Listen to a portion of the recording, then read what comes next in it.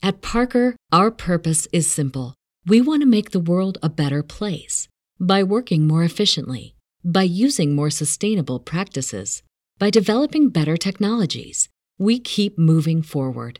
With each new idea, innovation, and partnership, we're one step closer to fulfilling our purpose every single day. To find out more, visit parker.com/purpose. Parker, engineering your success.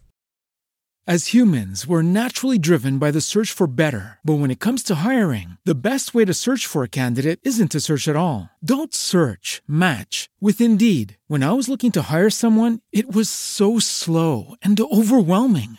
I wish I had used Indeed. If you need to hire, you need Indeed. Indeed is your matching and hiring platform with over 350 million global monthly visitors, according to Indeed data, and a matching engine that helps you find quality candidates fast. Ditch the busy work. Use Indeed for scheduling, screening, and messaging so you can connect with candidates faster. And Indeed doesn't just help you hire faster. 93% of employers agree Indeed delivers the highest quality matches compared to other job sites, according to a recent Indeed survey. And listeners of this show will get a $75 sponsored job credit to get your jobs more visibility at Indeed.com/podcast. That's Indeed.com/podcast. Terms and conditions apply. In August 1869, Mary Ward badly needed a vacation. She was a slender, sharp-featured 42-year-old with a round nose and dark hair that covered her ears. As an active naturalist and astronomer, she'd been laboring hard to carve out a place for herself in the overwhelmingly male world of Victorian science. She was also raising 8 children more or less by herself, which was kind of ridiculous even by 19th century Irish standards. So just when she was nearing her breaking point, Mary Ward took off to visit her cousin's castle, located in the Irish Midlands west of Dublin. On the journey, her naturalist's eye must have appreciated the gorgeous rolling green hills surrounding the castle. And while the Irish skies are not exactly optimal for astronomy, too many cloudy nights, she must have tingled with excitement to know that the castle could boast of one of the largest telescopes in the world, which she was eager to explore. The castle also had, believe it or not, a steam-powered automobile.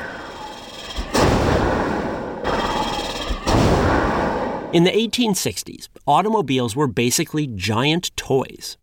People built them in their garages just because they could, for the sport of it.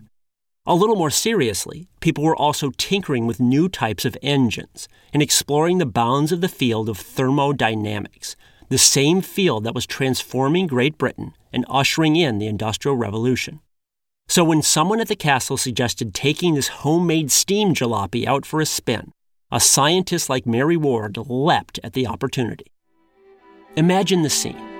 A rare, sunshiny day, a town green, people whistling and clapping as the car zoomed by.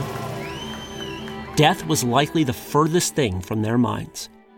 But however much people treated cars as toys back then, cars were nevertheless dangerous toys.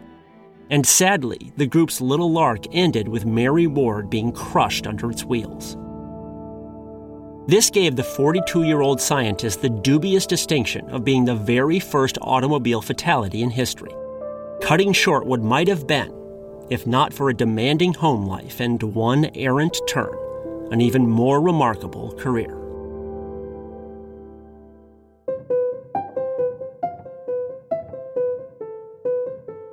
From the Science History Institute, this is Sam Keane and the Disappearing Spoon, a topsy-turvy, science-y history podcast, where footnotes become the real story.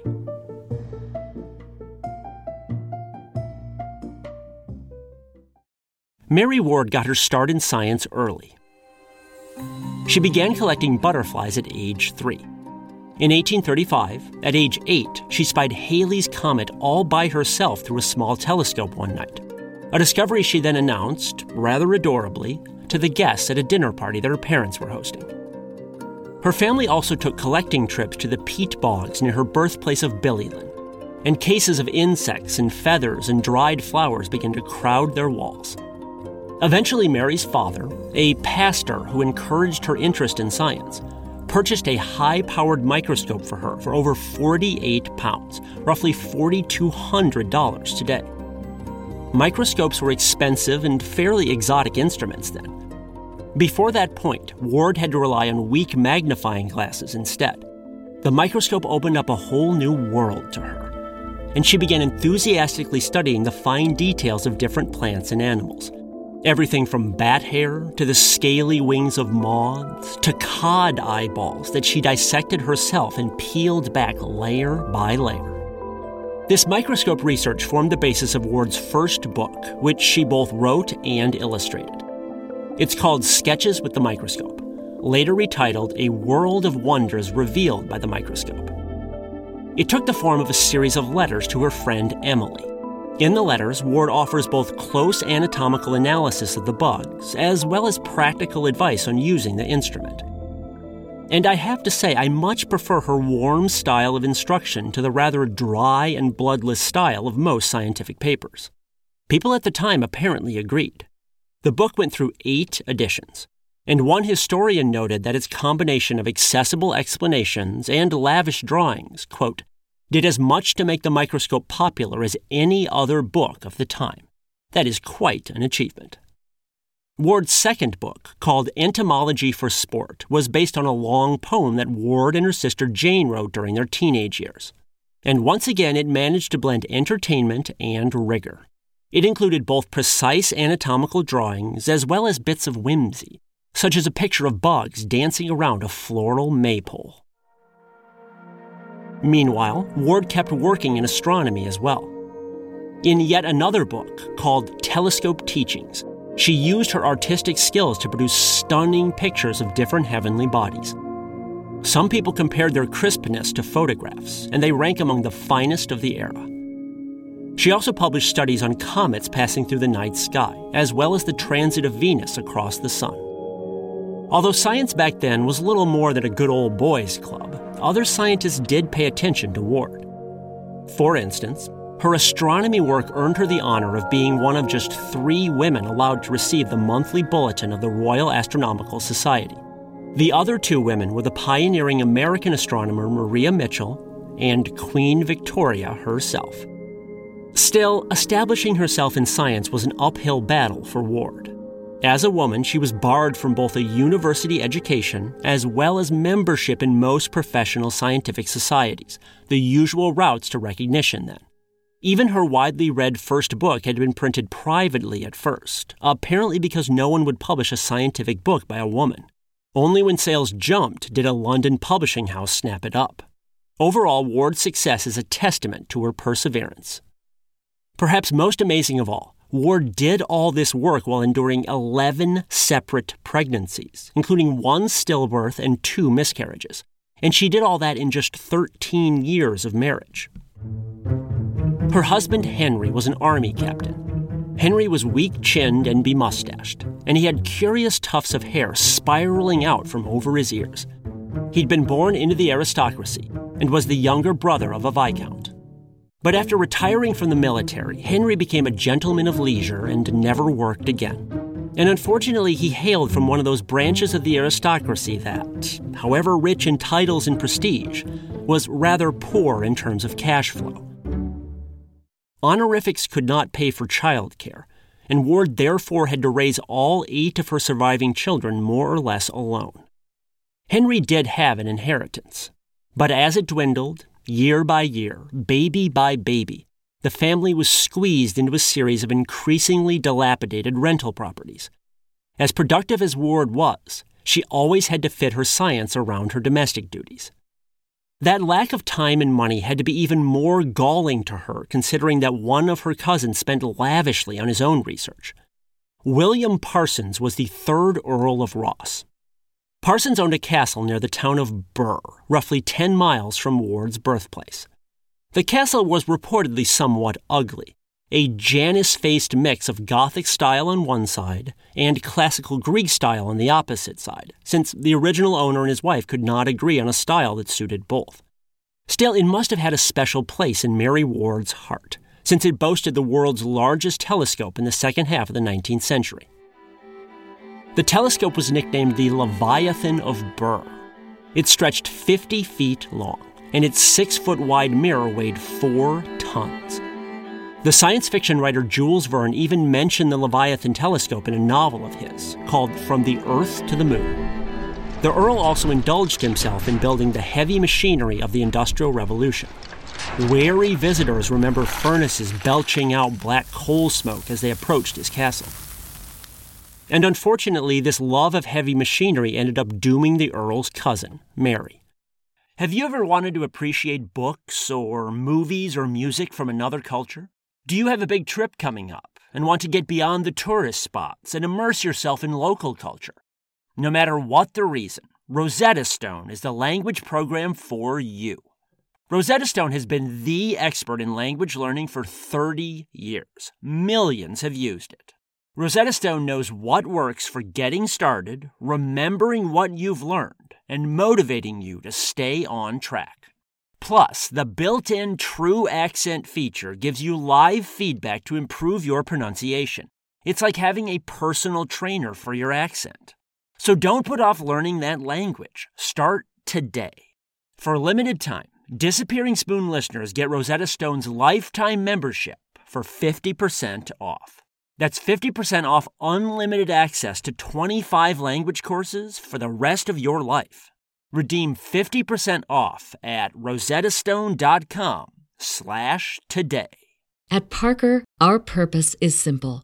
We want to make the world a better place by working more efficiently, by using more sustainable practices, by developing better technologies. We keep moving forward. With each new idea, innovation, and partnership, we're one step closer to fulfilling our purpose every single day. To find out more, visit parker.com/purpose. Parker, engineering your success. In the late 1860s, Parsons hand-built one of the world's first automobiles. Just like the most advanced engines of the day, the car was steam-powered, not gasoline-powered. It was fabricated from black metal, with a body shaped like a big oil drum lying on its side.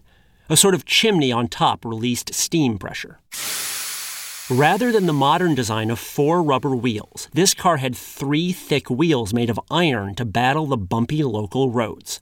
There was 1 small wheel up front and 2 large wheels in the rear, like a reverse of those penny-farthing bicycles that were so popular in the late 1800s. So in August 1869, when Ward visited the castle and someone suggested taking the steammobile out for a spin, she no doubt said yes in a heartbeat. Unfortunately, 4 other people wanted to ride as well, and instead of making them wait, Mary's cousin let all of them pile on. Now, there's no record of who exactly sat where, but you probably won't be surprised to know that Cousin William, in addition to all his other technological toys, also lavished his riches on the nascent technology of photography. So pictures of the car do exist. You can see these pictures, as well as some stunning drawings from Mary's scientific work, at patreon.com/disappearingspoon. The photographs of the steammobile show barely enough room for 3 people on the front bench, so the car was likely overcrowded that day. There was a back bench too, but that did not exactly look safe. People would have had to sit with their legs dangling just inches from the ground. On their lark that day, they putted out from the castle and headed toward the village of Burke. There, they decided to circle the town green. According to one witness, the driver was traveling at an easy pace as he approached St. Brendan's Church there. That was the planned turnaround point, so he cranked the steering wheel and started to round the corner. And what happened next remains obscure to this day. Perhaps the car hit a rock or a pothole. Perhaps they weren't actually traveling at such an easy pace. Or perhaps homemade cars then just did not turn smoothly. Regardless, the overcrowded carriage jolted during the turn. And during this jolt, Ward was tossed into the air, as if she'd been thrown from a bucking bronco. A second later, she hit the ground. And a second after that, one of the huge iron wheels crushed her. A local doctor arrived within 2 minutes of the accident. But it was already too late. The wheel had broken Ward's neck and jaw. Her lips were badly cut, and she was bleeding from the ears. The doctor later said that she'd no doubt fractured her skull, an injury with a high probability of death back then. As the doctor looked on helplessly, Ward's face turned an ugly gray color, and her tongue began twitching every time she tried to breathe. Within a minute of the doctor's arrival, she was dead. According to family lore, the car was dismantled and possibly buried under the courtyard of the castle, never to run again. Mary Ward's death was especially poignant considering what happened to her family. A dozen years after her death, her husband's older brother died. The brother had no children, which meant that Mary's widower husband inherited the title of Viscount, along with all of the trappings of a peer. Suddenly, the Ward family had money, not to mention a fine estate and servants to help cook and care for the children. Mary Ward would have been free from drudgery at last. In the years she did have, Mary Ward's scientific output was impressive enough. But if the seating arrangement on the steam car had been a little different that day, and if Ward had lived to enjoy, a la Virginia Woolf, a lab of her own, there's no telling what she might have accomplished. After Mary Ward, another person would not die in an automobile accident until, depending on the source you see, either 1896 or 1898, nearly 30 years. Since then, of course, tens of millions of people have died in accidents across the globe, and 1.3 million more join them every year. It's a carnage matched by few other inventions in history. But this very first automobile death still stands out, not only for its novelty, but for prematurely snuffing out one of the rare female stars of Victorian science.